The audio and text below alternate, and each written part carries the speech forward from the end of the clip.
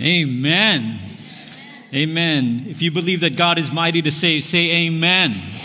Amen. Thank you, worship team. Thank you. Well, good afternoon, everyone. It's really great to be back. My name is Red Seville. I'm the director of New Life CDC. We've been away for 3 months on this 3-month sabbatical, and it's just really great seeing everybody again and being in this context and worshiping together and hearing the preaching of Rich, and it's been wonderful. And thank you so much for all the hugs that we've received from you just after the service today. Before you leave, just say hi if we haven't connected yet. And we went to a bunch of places. I went to Boston, then the family went to Jersey, Pennsylvania, Maryland, Chicago, Denver, studying affordable housing and church planting. We feel so full. And today the sermon is about the Great Commission, God's plan to change the world in Matthew 28. We'll do verses 16 to 20, Matthew 28, 16 to 20. Let's pray together, invite the Holy Spirit to work amongst us. Father, thank you for our time together. Hello, Holy Spirit. So here we are.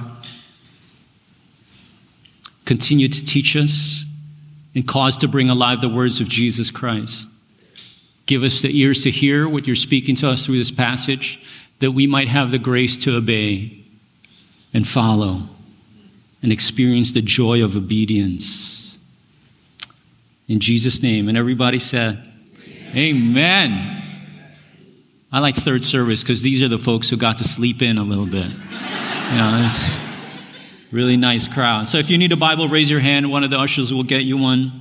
I was asked to share some of my sabbatical learnings, and it's actually just not my own, but my wife's and my learnings. But before we do that, I wanted to show you some cute pics here from the crazy adventures. So hanging out with Bert and Ernie, some good family time.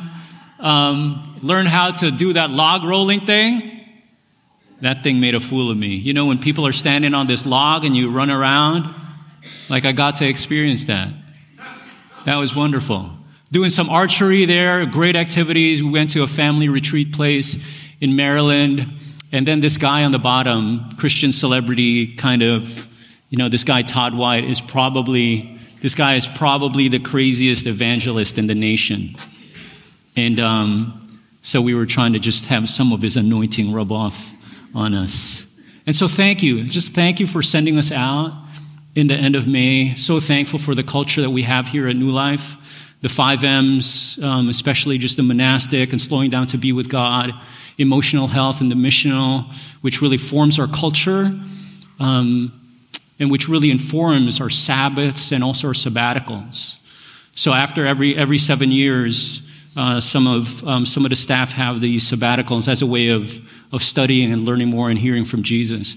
In fact, when we went to Chicago, Rich really likes this church there that has 24 locations in the city of Chicago. And so I wanted to study about how they do church multiplication. And I hung out with a lot of the pastors. And some of these pastors were saying, you get a sabbatical after 7 years? We don't get no sabbaticals. And then they go, well, I heard you're going to the staff meeting when all of our pastors, all the 24 pastors are getting together. Can you just talk about this sabbatical? So maybe our boss can hear about it, So I went to the staff meeting, introduced myself, and then I said, every 7 years we at New Life, some of the key staff get sabbaticals, like 3 months off. And there was like this riot that erupted. They were like, we want a sabbatical. We want to observe the Bible. This is from the Bible. How come we're not doing this? Hilarious. And so why am I bringing that up? It's like this is from Scripture, and yet so many churches don't observe this. And so thank you for just being part of this culture that really sends us out. So thank you. And now, obviously, it's really impossible to be able to share all our learnings in just these 25 minutes, but this passage in Matthew 28 has been so rich for us. I mean, it has come to life with such force and such fire. We are totally different. My wife and I are not just in a different level. We feel like we're in a different stratosphere compared to where we were 3-4 years ago. And just before I jump into this passage, as I read this passage, one of the things that really strikes me about this passage, besides the content, what Jesus is saying, is the fact that there are so many people missing in this passage. And so what's happening here is the resurrected Jesus is now, he's come alive and he comes out of the tomb, and then he sends out this invitation to his followers. And only 11 people show up. I don't want to be one of those people who have experienced the forgiveness and the goodness of God, the love of Jesus Christ, and then when he sends out this invitation for us to go deeper with him, we fail to show up. I don't want to be that person. And the reality is, Jesus Christ is still sending that invitation to us to go deeper with him, for us to join him in the renewal of the whole earth. I want to show up. Do you? And so may you hear the voice of the Spirit today as we jump into this. Because one thing that will happen when we begin to align ourselves with the content and the truth in this passage, our lives will look very, very different. You will enter into this faith adventure that you never dreamed of being able to live out. And we're experiencing this now. And so as a small community in Elmhurst and Corona. And so not only will your life look different, your family life will look very different. Your workplace can look very different. Places like Charlotte can look very different. The direction of our church can look very different if we align ourselves to the truth that's in this passage.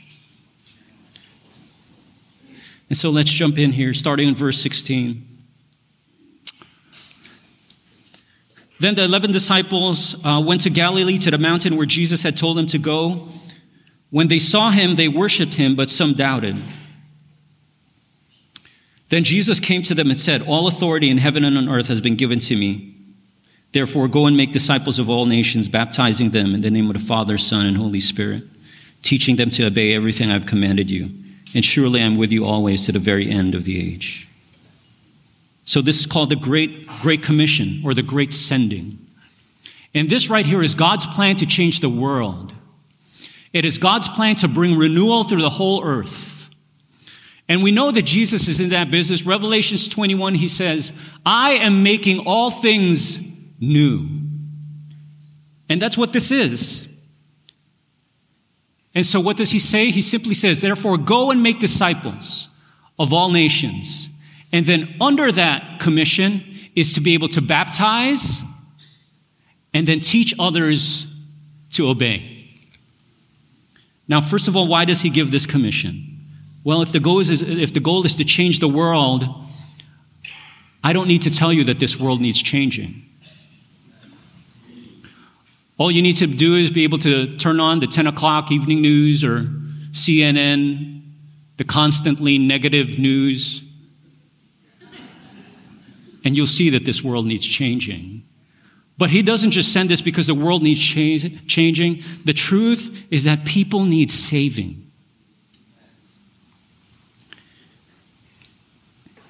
I'm very aware of the spiritual condition of some of my friends and family. And some of you guys would agree. You know the spiritual condition of friends and family, your neighbors, your co-workers. Because the truth is, if a person does not choose to be a disciple and continues to reject Jesus, they will not be with Jesus. And the place without Jesus is a place called hell. I cringe even thinking and even saying it. But if a person chooses not to follow Jesus, they will not be with Jesus.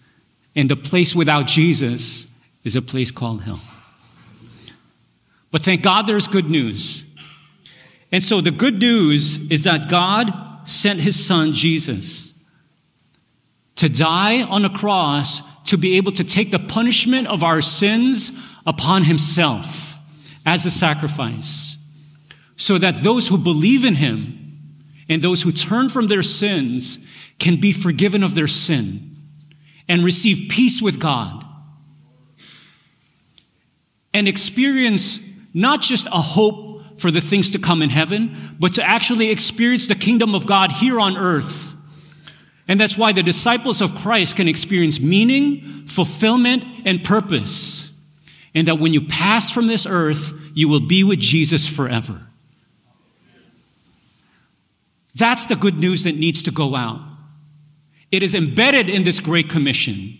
And if you just think about it for a moment, do you realize that you are a follower of Christ today because somebody obeyed this commission? Do you realize that? It's because somebody chose to obey this Great Commission.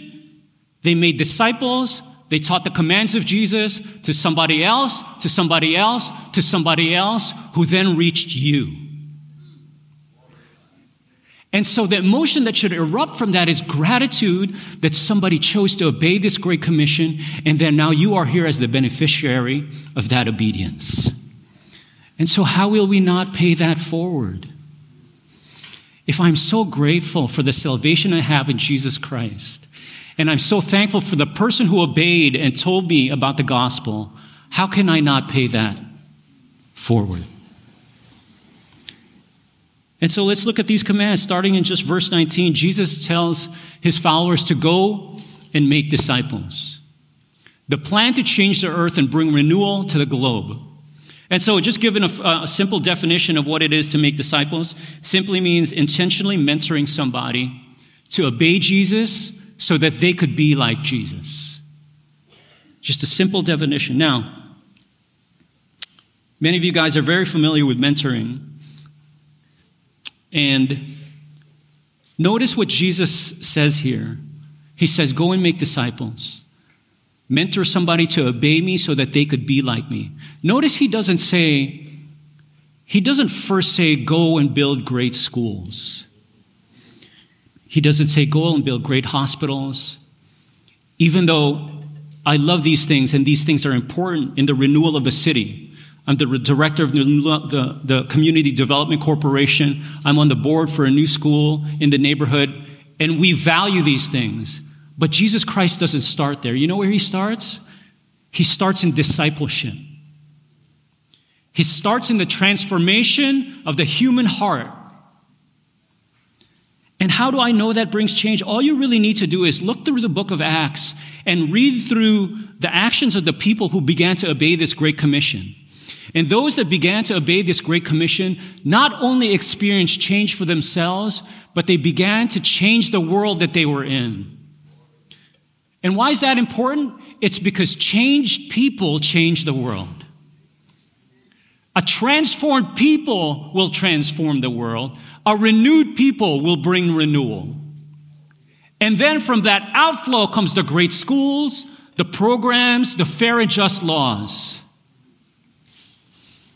It's the going and making disciples. And so one of the things that have really come up just during the sabbatical about this commission is really about my evaluation of the way that I've made disciples or that I've mentored. Because I realize that the way that I've mentored others is not the way that Jesus mentored others. And so what do I mean? If I want to obey Jesus, I make disciples. It's the addition of disciples. If I want to be like Jesus, I tell my disciples to make disciples. There's multiplication that takes place. You see, if I simply obey Jesus, I can make disciples. I affect some. I realize if I wanted to be like Jesus, then I tell my disciples to make disciples. And then the world gets affected. You see, making disciples is good and it's critical, But when you make disciples who make disciples, it goes viral. And we all know this. If I want the whole world to learn how to play guitar, I don't just teach guitar. I teach someone who's learning guitar to teach guitar. That's the DNA that's embedded in this Great Commission. And I had to just evaluate how we were doing this. And it's so easy to miss. Even we as a staff miss this. So I'll give you an example.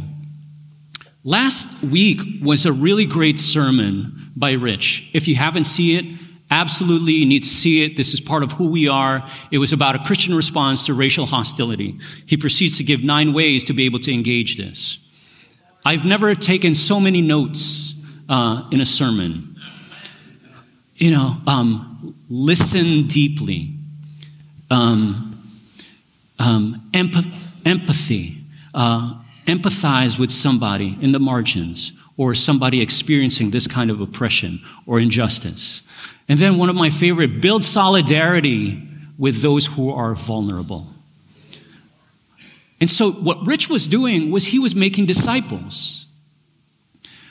But he can go further, and we don't need to stop there. And so I suggested a number 10. I would add number 10, and it would read, live it and then teach it. And so that means you begin to live at least some of these ways, and then you begin to teach it. Because the call of Jesus Christ is not just to make disciples, which is critical, but the call of Jesus Christ is to make disciples who make disciples who make disciples. And then you know what happens? This reconciled community begins to multiply rather than just being here in these 4 walls. So easy to miss. And so for those of you who are already mentoring, don't just mentor your mentee. Teach your mentee to be able to mentor others. And it will switch your approach. Now, some of you guys are not in a mentoring relationship right now because you say, you know what, Red, I got a job. This is your full-time job. You can do this. I got work. Make disciples at work. And I'm not talking about hanging out by the water cooler, thumping your Bible, and preaching hellfire and brimstone at the office. I'm not talking about that. I'm not talking about doing a Bible study when you're supposed to be working on spreadsheets. I'm not talking about that. What I'm talking about is being such an awesome employee that it's as if you're working for Jesus Christ. And then you begin to mentor somebody else to do the same. Listen, that kind of work ethic in the corporate world will generate questions. Why do you do what you do? And watch Jesus come to the surface in terms of these conversations that you have. And then I know some of you are saying, Red, I'm just too busy. Well, if you're too busy, maybe you need discipleship to be able to make room for the invitation and the commands of Jesus Christ. And so when I read through Scripture, even Paul had a job and he was making disciples. Paul was a tent maker. Read through Acts 18. He was a tent maker because he didn't want to be a burden on the people that he was ministering to. And he made disciples of other tent makers, Priscilla and Aquila, for instance. And so even amidst his work, he was obeying the Great Commission of Jesus Christ. So let's move on. So that's the making of disciples. And then under making disciples, there are two parts there. It's to baptize and then to teach toward obedience. Let's just look at baptism for a moment. First of all, I need to note that we don't, at New Life, we don't baptize babies. We dedicate them unto God. But the reason why we don't baptize babies is because we want the person who's receiving baptism to express the choice of receiving it. And so that's why we give a class, we give instruction for children, and obviously adults. Now, when it comes to baptism, Baptism is so significant because it's one of these visible signs of change in a person's life. It's one of these visible changes, signs of change that are the glimpses of that Great Commission, of the renewal of the whole earth, of the changing of the world. And who wouldn't want to be baptized if you're following Christ? What baptism, if you read through Romans 6, baptism is a unity with Jesus. It is a unity with his death. We believe in full immersion. When you go down into the waters, it's like the old red has gone. And then it's a unity with his resurrection, where the new red has come. And it's a beautiful sign of that transformation. And that's why many times here, when we do a baptism, we go nuts when the person comes up. It's a physical sign of that change that's taking place in their heart. And I really like this illustration of a wedding ring. It's just like the water's not magic. It doesn't save you. Just like a wedding ring is not magic. It doesn't really keep the marriage together. But the wedding ring, now don't ask me why I don't have my wedding ring. That's a different story. The wedding ring is a visible sign of your commitment. It's a sign of your marriage. Even if you take that ring off, you're still married. And so the same with baptism. It's this beautiful sign of a unity, your marriage to Jesus Christ. Our fourth M. Now, here are some of the things that God has been teaching us about baptism. And it deals with three questions. The first is, when does a person get baptized? The second is where, and then the third is who. Pretty funny stuff that we've been going through as we've been exploring this. So first is when. When does a person get baptized? I used to believe that a person receives Christ and then it's recommended that you get baptized. But, you choose whenever you want to do it. And I know that because it took me a while before I got baptized, and some of you guys here are believers and you haven't even gotten baptized yet. And so I used to think it was even optional. After all, the thief on the cross never got baptized, but then Jesus said, "Today you are with me in paradise," so that means it's optional. But that person was dead, and so he couldn't get baptized. And also, it's not what the scriptures show. Baptism is a sign of your obedience. And now what we did was we looked, there are 8 instances in the book of Acts. The Acts of the Apostles were seeking to obey this Great Commission. And in each of these 8 instances of baptism, when they got baptized immediately. Immediately they got baptized. Why? Because it was part of their obedience to this Jesus Christ.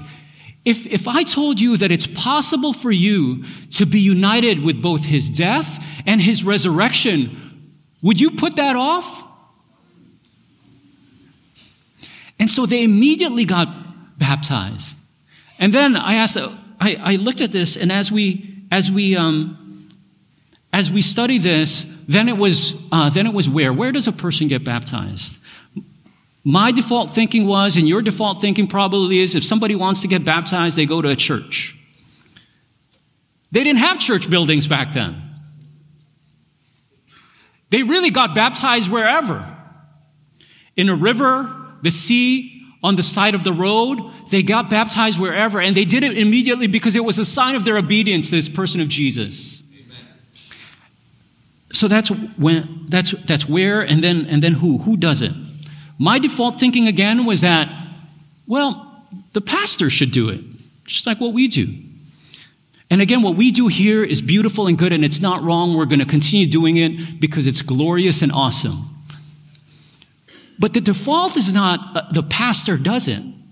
If you look at John 4, chapter 2, it says when Jesus was gaining his disciples, he was not baptizing them. It was disciples who were baptizing other disciples. If it's really the leader that's supposed to be doing baptism, then Jesus was supposed to be doing it. And then Paul again says, in the book of Corinthians, Paul said, writing to the whole Corinthian church, he goes, I didn't baptize any of you except Crispus and Gaius and this one other household. Well, then who did the baptizing? these regular, nameless disciples just baptized other disciples. And I'll tell you one of the reasons why that's really important. It empowers you to be able to follow Jesus Christ and experience Jesus in your midst when you're doing it. And I know this for a fact because we would read this and we actually started doing it. Where do I even start? So we would come across, we would read scripture and we would hear about these things, and we came across this one person. He goes to New Life and he wanted to get baptized. And I said, well, why don't you get baptized? You know, there's a class and the baptism is coming 2 months from now. And he said, I don't want to wait 2 months. And then so this scripture is now rolling in my head where they got baptized immediately. And so I said, well, we can baptize you, but then we won't be able to do it at a church. Is that okay? Because now I know that you can get baptized anywhere. So then what about in our bathtub? And then he goes, okay. He didn't even hesitate. So that's me baptizing him at the top left. And then it just started to roll. Not the same night, but a few weeks afterwards. That's my wife baptizing somebody. And then we were training somebody on the bottom right to do a baptism herself. And that first time we did it, it was like, is this even legal what we're doing? Like, I had to talk to Rich. I said, Rich, I know this scriptural, but you got the degree. I don't, is this legit? Is this? And he said, hey man, that's probably closer to the scripture than what we're actually doing. And could I tell you that when we baptized that first person, there was so much joy in that room. We felt like kids in a playground. We felt the joy of the Holy Spirit of God. And simply because we were obeying. Let's do something fun here. You don't have to raise your hand if you don't want to. Okay? It's invitation, not imposition. Raise your hand if you're a follower of Jesus. Right? Just keep it up. Okay. Look, that's like 95% of us. Right? Now keep your hands up. Now keep your hands up if you've ever baptized someone. Look at that. It's like 95% of the hands went down. You could put them down. For me now, there's something a little off with that. Because if we're called to be obedient and to go and make disciples and baptize and teach, then more of us need to have that opportunity. And so here's my hunch. My hunch is that the Holy Spirit will begin to speak to you, speak to your small group. You're going to discover people who want to follow Jesus Christ and they're not baptized. And then you're going to hear the Holy Spirit say, you baptize them. You're going to feel nervous. You're going to feel inadequate. You're going to receive some instruction from us as a staff just because we don't want to have renegade Lone Ranger baptizers out there. And then you're going to baptize someone. Following Jesus. Could I tell you the joy of having somebody that you've mentored in your arms? Somebody that you've walked with, you bring them down into the baptismal waters, and you see the waters fold over their face. And they come up, knowing that they are now united with both his death and resurrection of Jesus. You're in for a treat. You will experience the joy of obedience. And now, the second part. So go and make disciples, baptize, and then he says, teach them to obey everything I have commanded you. Notice Jesus doesn't say, teach them everything that I have commanded you. He says, teach them to obey everything that I've commanded you. I needed to recognize that difference because sometimes when I hold a class, it's so easy for me to teach people what Jesus commanded. And think of the classes that you've been to in your spiritual walks. People were teaching you the commands of Jesus Christ. But I had to think back and evaluate, am I simply teaching them the commands of Jesus Christ, or am I teaching them to obey the commands of Jesus Christ? There's a significant difference in how you approach it. Because I'll tell you why obedience is really significant and important. If you simply know the commands of Jesus Christ, you're no better than the devil. I know that sounds a little harsh, and I'm making it a little dramatic just to prove a point, but there's truth in this. Even the devil knows that Jesus exists. Even the enemy attends church. All you need to do is read about the Lord's Supper, and you see that Satan was present right in front of Jesus. And even the enemy knows the word of God and the commands of God. But the enemy doesn't obey. And so it's obedience that defines the disciple. This is obedience. And for me, I recognize that the best way to be able to learn obedience, or rather the best way to teach somebody to obey, is to first to learn to obey. And so Holy Spirit quickly identified an area in my life where I was being disobedient. And it was in the area of evangelism. And I knew that Jesus Christ was telling me to approach people in the street. But I was afraid. And so I disobeyed. Can you identify? And so is there an area in your life that you know that you're in disobedience even right now? Maybe the Holy Spirit is telling you start to do something or stop doing something, and yet you disobey. The best way to teach somebody how to obey is to first learn obedience. And so I sought mentoring. I sought mentoring in the area of evangelism, and I appreciate some folks at New Life. You know, Peggy, Irene, Shelley, Janez, Vashti. I mean, these people are just going out onto the streets. Sebastian organizing a few folks. And I knew I was being disobedient. And so I sought mentoring.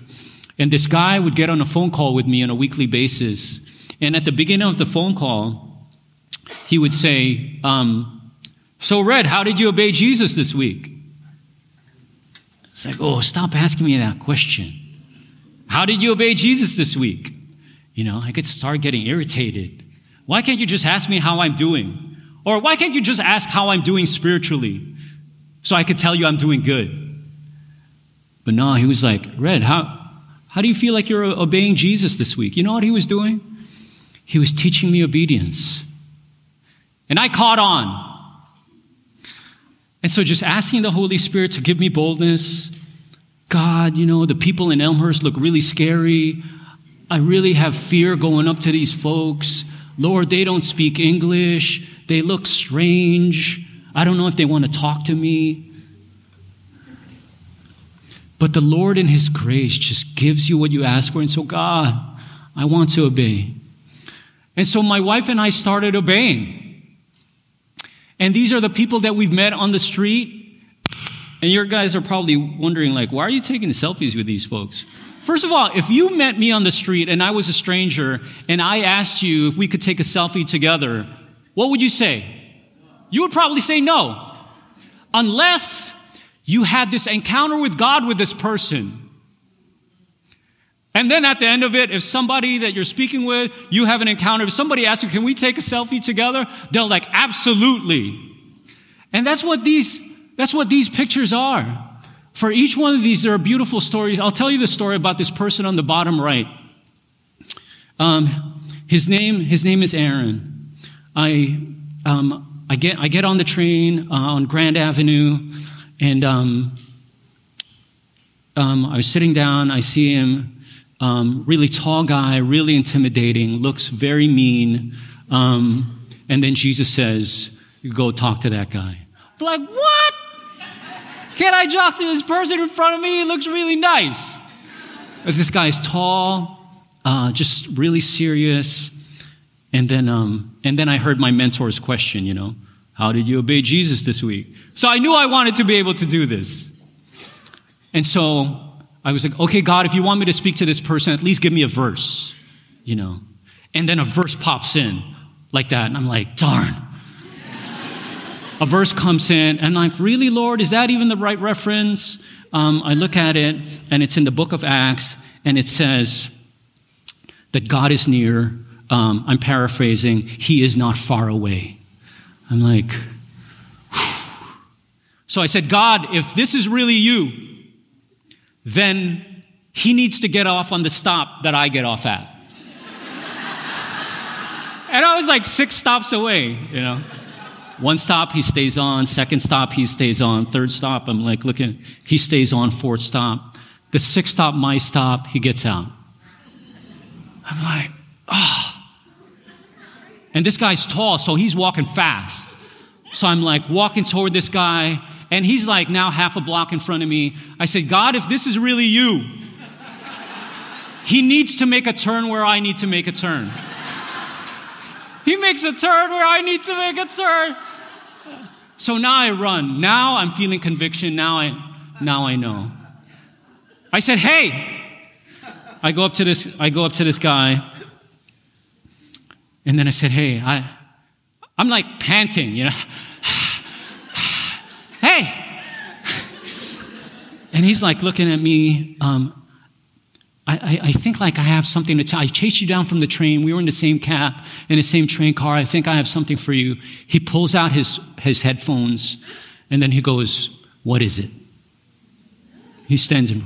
I'm like, oh, wow. And then I tell him, I show him this verse. I like pull up my phone, and I'm reaching up. I said, this is, God is not far away. And I talk about the context of the verse. He starts to weep. Now my faith rises up. Now I'm in for the kill. Oh, it's so funny, man. It's like God is so gracious. So I begin to explain to him. We go off to the corner. Now I'm feeling like ready to roll, you know. He goes to me, he says, I used to read the Bible every day, but I feel so far away. And for you to come out of the train, chase me down, and tell me that God is not far away. That's just one story out of, I am telling you, it may not be an evangelism, but you begin to obey the voice of the Holy Spirit. You watch what he does in your life.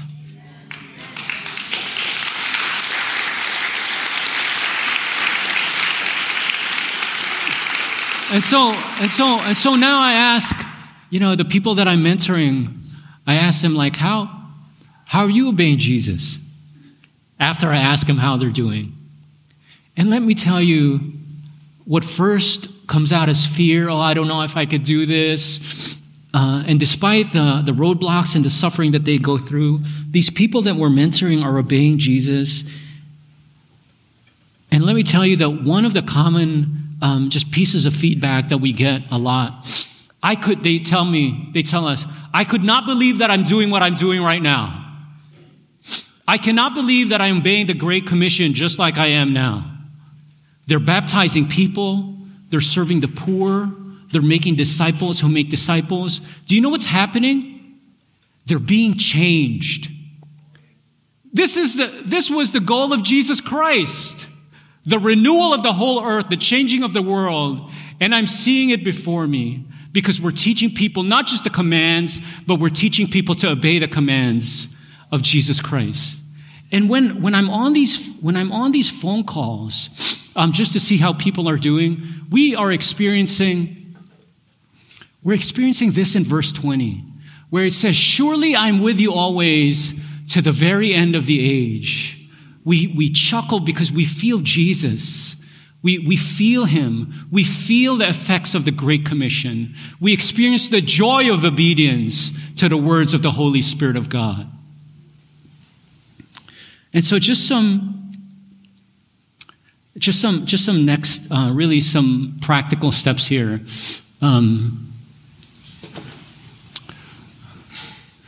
Receive mentoring. Or so many of you have so much to give, mentor somebody else. and receive some coaching from the New Life staff, but it's time. And watch that multiplication take place. And when you're mentoring somebody, don't just teach the commands of Jesus or the word of Jesus Christ. Teach toward obedience. And feel free to use that question. How have you obeyed Jesus Christ this week? And then when it comes to making disciples, I've been guilty of this. There was a time where I evaluate how I discipled my kids, and it was like, I couldn't remember even a time where I intentionally had a Bible study with my kids. Why do I need to have a Bible study with my kids when I can bring them here on a Sunday and somebody more qualified could do it? Don't outsource the discipleship of your children. And New Life Kids gives really great resources on how to come alongside parents so you can intentionally make disciples of your children. And then talking to my fellow parents, baptize your kids. There was so much joy when I asked permission from the New Life staff and said, could I baptize Amber?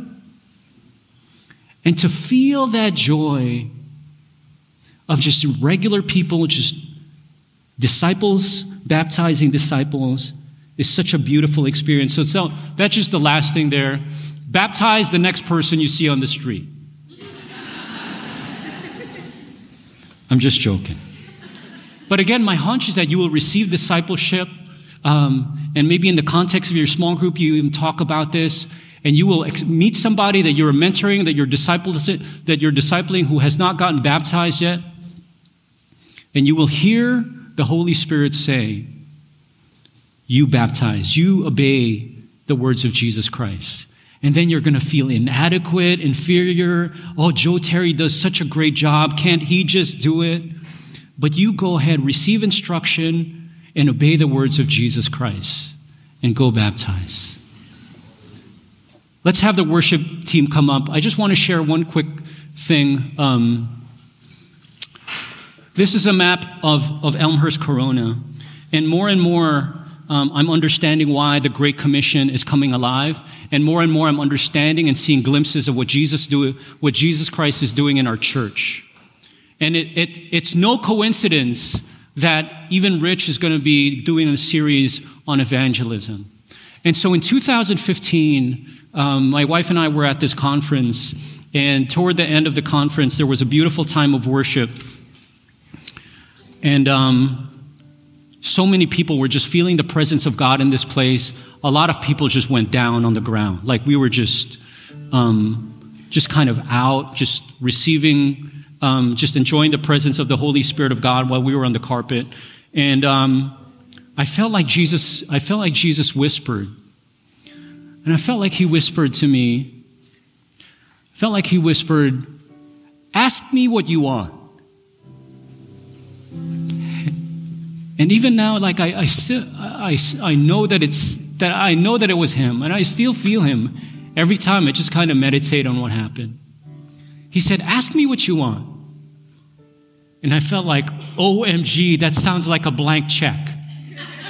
Jesus Christ, the King of Kings, Lord of Lords, asking you what you want. Ask me what you want. And so I said, God, would you give me, meaning give New Life, would you give me all of Elmhurst and Corona? And then I felt like Jesus said, oh, Elmhurst and Corona? It's yours. And then only now do I recognize, like, that is such peanuts to him. His goal was to bring renewal to the whole earth. And I'm asking for Elmhurst Corona. Jesus was like, oh, go ahead. And I started to weep. I was like, God, what does that even mean? Give me, it's yours. What does that even mean? And there's just a series of confirmations that has taken place. And then there was this vision of this map. And then there was this sheet. There was this black sheet over it. And then a split second after that, there were these sources, it's like these different sized flashlights underneath that sheet. And then I asked Jesus, what is that? And then he said, those are the different parts of the body of Christ piercing the darkness. Those sources of light are you. That's us. And all I know is that whatever God is doing, it's related to the Great Commission, and it's happening already, and it's going beyond Elmhurst and Corona. You just stand up with me, just as I pray a blessing over you. I don't know all that's going to unfold, but I could tell you this. It's exciting to be a follower of Jesus right now. I could tell you that. And so let me just pronounce a blessing over you as you bow our heads, and then we'll pray, we'll sing, and then Rich will come up. And so, Father, by your Holy Spirit, Lord God, give us the ears to hear your voice. And so hear the words of Jesus Christ. All authority in heaven and earth has been given to me. And so now, therefore, go and make disciples of all nations, baptizing them in the name of the Father, the Son, and the Holy Spirit, teaching them to obey everything that I've commanded you, and surely I will be with you always to the very end of the age. Amen. Let's sing together. Amen. Put your hands together for Red, who blessed us and blessed us. Got me all fired up today, man.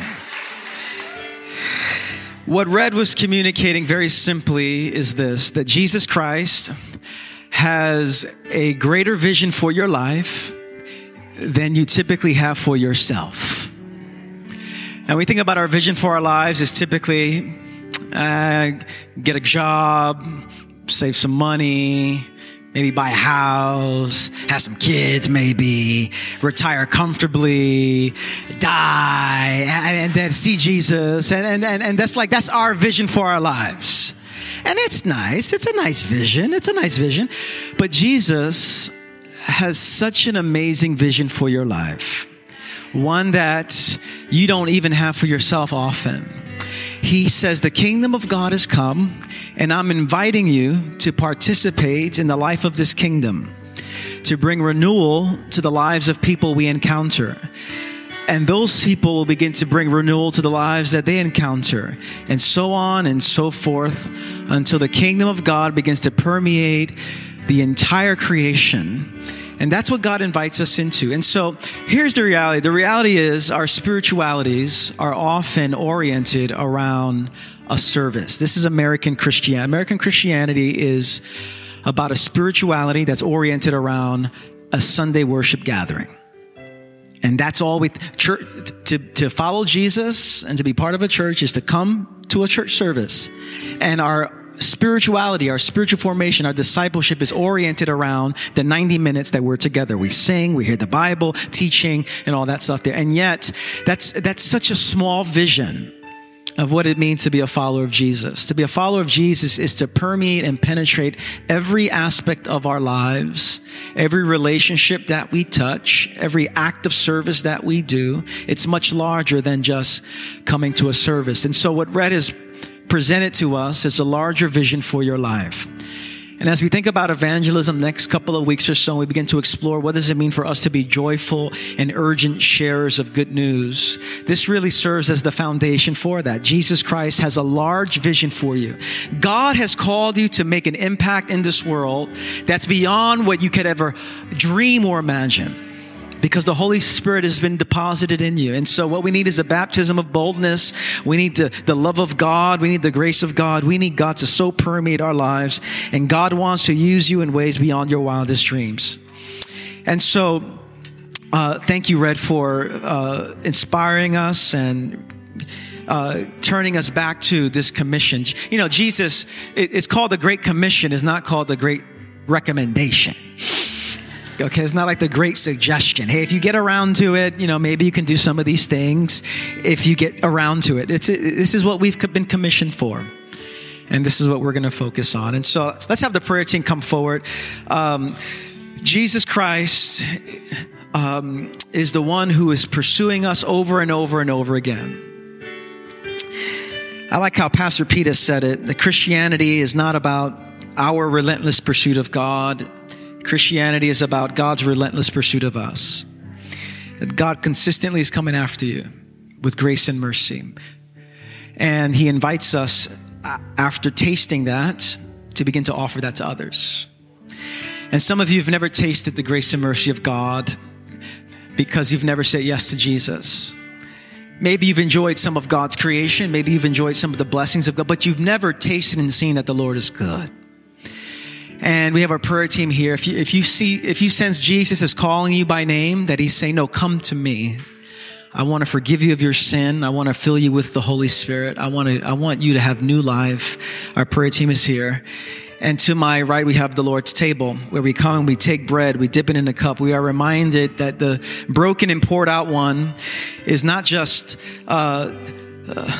something we participate in, it's something that's to permeate our being so that we might be broken and poured out as well. And so whether you need prayer for whatever situation in your life, or you want to come to Christ, or whether you want to take the bread and the cup, feel free to come forward. As we close, let me invite you to open your hands towards heaven to receive a blessing. And the reason we end in this posture is because we cannot give what we have not received. And so with this posture, we're saying, Lord, fill me with grace and love and joy and peace.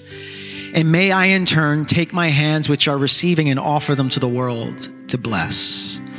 That's ultimately the life of Christianity. And so with your hands in your hearts in a posture of receiving, brothers and sisters and sons and daughters of the living God, may the Lord bless you and may he keep you. May he shine his face upon you and fill you with peace. And may you walk out of this building in the power of the Holy Spirit, bearing witness to the good news of Jesus, to the kingdom of God that has come. And may you in turn begin to live out this great commission. May you experience the love of God, and may you begin to teach others who teach others, who teach others, who teach others about this love of God, about the transformation that's available in the name of Jesus. And so may you experience the fullness of God in his love. And may you offer that to those you encounter this week. I bless you all today in the strong, in the beautiful, in the resurrected name of Jesus. And everyone shout it, amen.